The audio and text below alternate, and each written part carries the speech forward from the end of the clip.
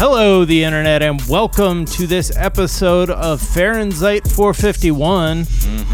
I'm Jack O'Brien. That's Miles Gray. We are here to tell you what is trending right now. In the putrid buffet of American news. Yeah. Which would be a catchphrase in tomorrow's episode. But Kenosha is obviously trending because there were two people shot and killed when some armed young man with a long gun killed someone at a gas station, and then a few other people that were trying to disarm him. That person has been apprehended, actually, it turns out. We just found out, and that it was a 17-year-old. Yeah. And yeah, this is on a steady diet of just terrible, hateful rhetoric. You know what I mean? I don't know. This is just... Do we know, like, what his... I think there was... The Daily Caller apparently has an interview with him before he started killing people. So that should tell you something. Daily Caller's just like, this seems like a nice, upstanding young man. Yeah, I don't know. This is just... I mean, it's all... like rapidly evolving because, you know, the night before, this person just walked off into the night, and the cops even like offered him water or some shit right after killing some people. They were throwing water to armed militia people. And now at this point, it looks like this young man he's jailed in Lake County, Illinois, as a fugitive from justice, and he is going to be charged with first-degree intentional homicide in Kenosha County. Mm-hmm. And we will see how that turns out. But again, somebody who, we had to have video circulating of them committing murder for them to be apprehended. Yeah. And this isn't the first time someone has been killed at a Black Lives Matter protest. And unfortunately, I don't know if it'll be the last. And this is, I don't know, it's becoming very, very, very terrible, very quickly and often. But that is what this year has been like. Yeah. And Wisconsin Lieutenant Governor Mandela Barnes was saying something we've said on the show just about the double standard between, what these armed militia gunmen are able to get away with. He said, how many times across this country do you see armed gunmen protesting, walking into state capitals? Everybody just thinks it's okay. People treat that like it's some kind of normal activity that people are walking around with assault rifles. And this is the result of that. But of course, armed white men with assault rifles, that means safety. Yeah. To some people. Yeah.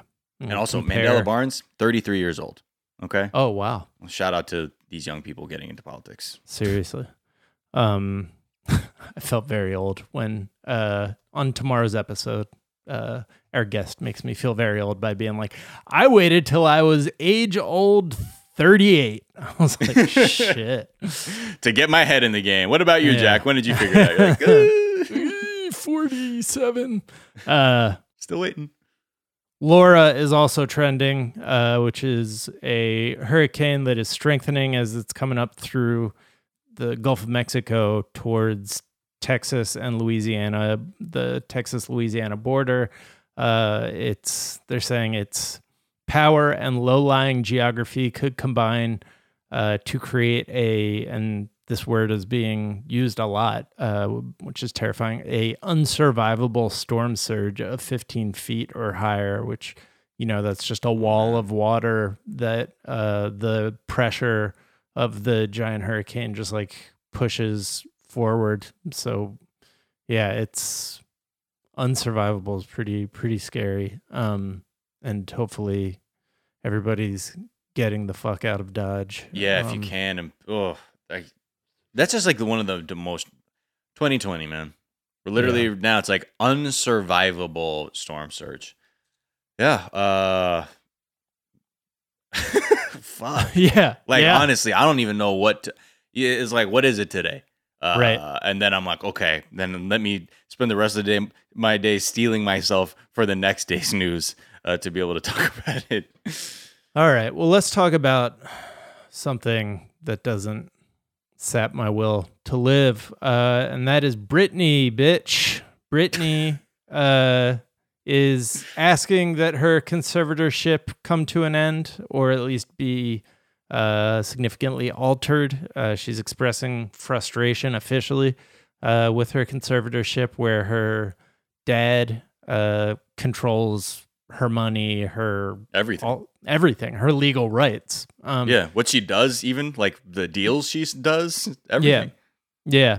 And DJ Daniel was wondering, like, are we going to get a surge of information about what was really going on under the conservatorship? Right.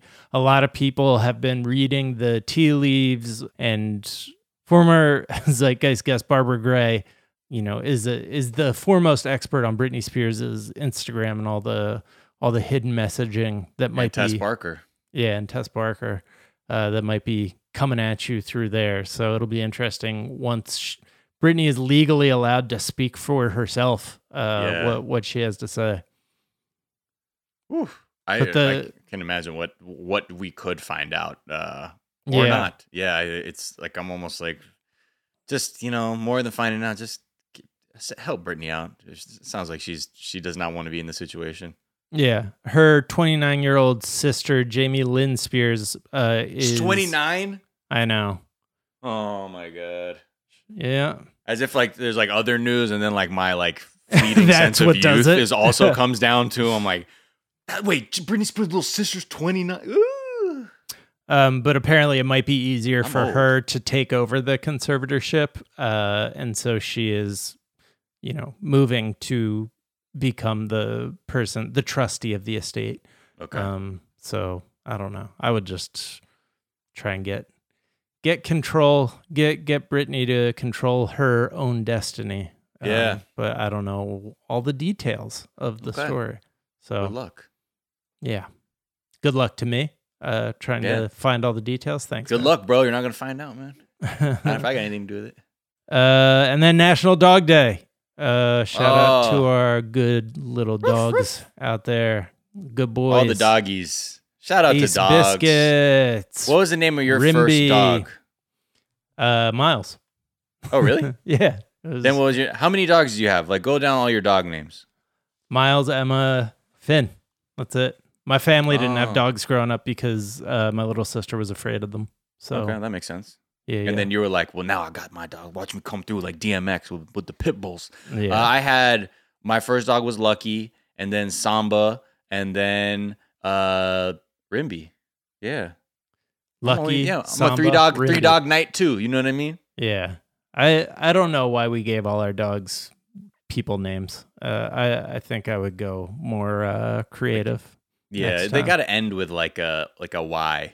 Or like, because you always give that affect. You'll never be like, even Rimby. Ace. I'll say AC, or I say Bandages, because even though it's Ace Biscuits, Nick started calling him Ace Bandages, and then Bandages seems fun, and then he kind of looks like a little mummy, and sometimes he'll look like he has bandages on, and he has nice curly hair, and then Anna's putting him on the Zoom call, and then now I forgot about white supremacy and global warming. Yeah. But that does not help me forget that Jamie Lynn Spears is 29 years old. That is one thing I cannot forget about. Yeah. No cute dog will ever help me get over that fact that I am old. I am an old. Oh, look at his flappy little ears. That. Thank you. I've officially come to terms with my oldness, my elderly just that status. Oldsmobile, man. It's all good, dude. That's right. You're an OG. Yeah, cool. That's a cool way of saying it. Old guy. And finally, as we're recording this, the Milwaukee Bucks are not coming out to the beginning of their Game 5 of the playoffs. This was something that people were talking about. The Raptors were talking about boycotting their next playoff game, and the Bucks have not come out. Wow. protest the Jacob Blake shooting. Man. Yeah. I mean, oof. The Raptors and Celtics are jointly discussing a Game 1 boycott. So, I mean, it'll be interesting to see how this is handled by the league. Because yeah, I can only imagine how a league that's like trying to figure out how to make the most money on this, like, you're gonna what's that now? They're calling it delayed as of right now on the wow. Okay. ESPN. I mean, that's the thing, you know. I'm glad to see a lot of people getting in touch with whatever they can do to make a statement about this, because people were out here in the streets trying to make this conversation happen. It settled down and we're kind of recycling things. And this is the only way we can continue to make the statements that we need to get the requisite attention and will from the people to begin changing. So, yeah. I mean, Fred VanVleet was the one who he's the Raptors. He's got like sort of the natural vibe to him, in that he's like this kind of smallish guy who just started playing out of his mind towards the end of last year and through the title run of the Raptors. And he's become kind of a spokesperson for the players and was just saying, you know, walking through the reasoning, and he was like, I'm just kind of thinking out loud here, but, you know, we came down here, we said we didn't want to distract from the conversation.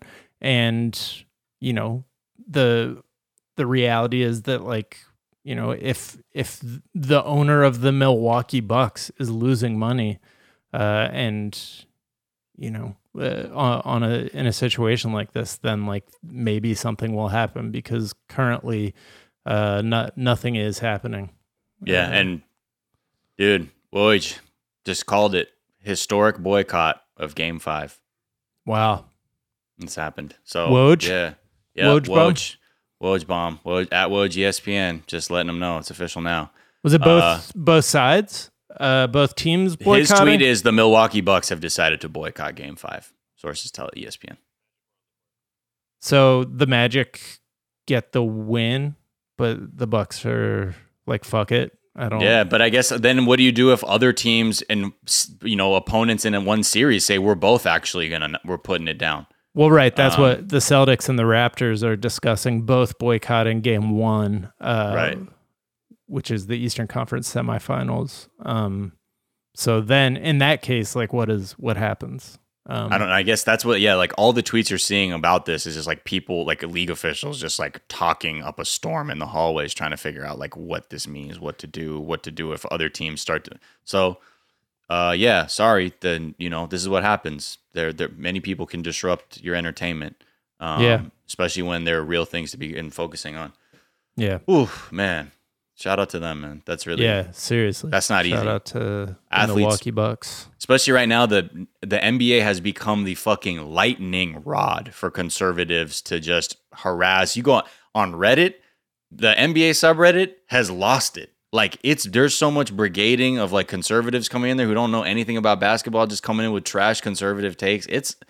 Oh, really? Oh, yeah. I mean, the NBA. Why? Because of the jerseys? Yeah, exactly. And I think just because of the statements that are being made, and then there's like, you know, a lot of brigading for Luka and like calling the Clippers thugs, and like people were dropping the N-bombs in the live like thread for the game. It's expressing itself in many different ways. But yeah, this is the situation we're finding ourselves in. So I hope we can get out of this peacefully and begin to like make the proper steps.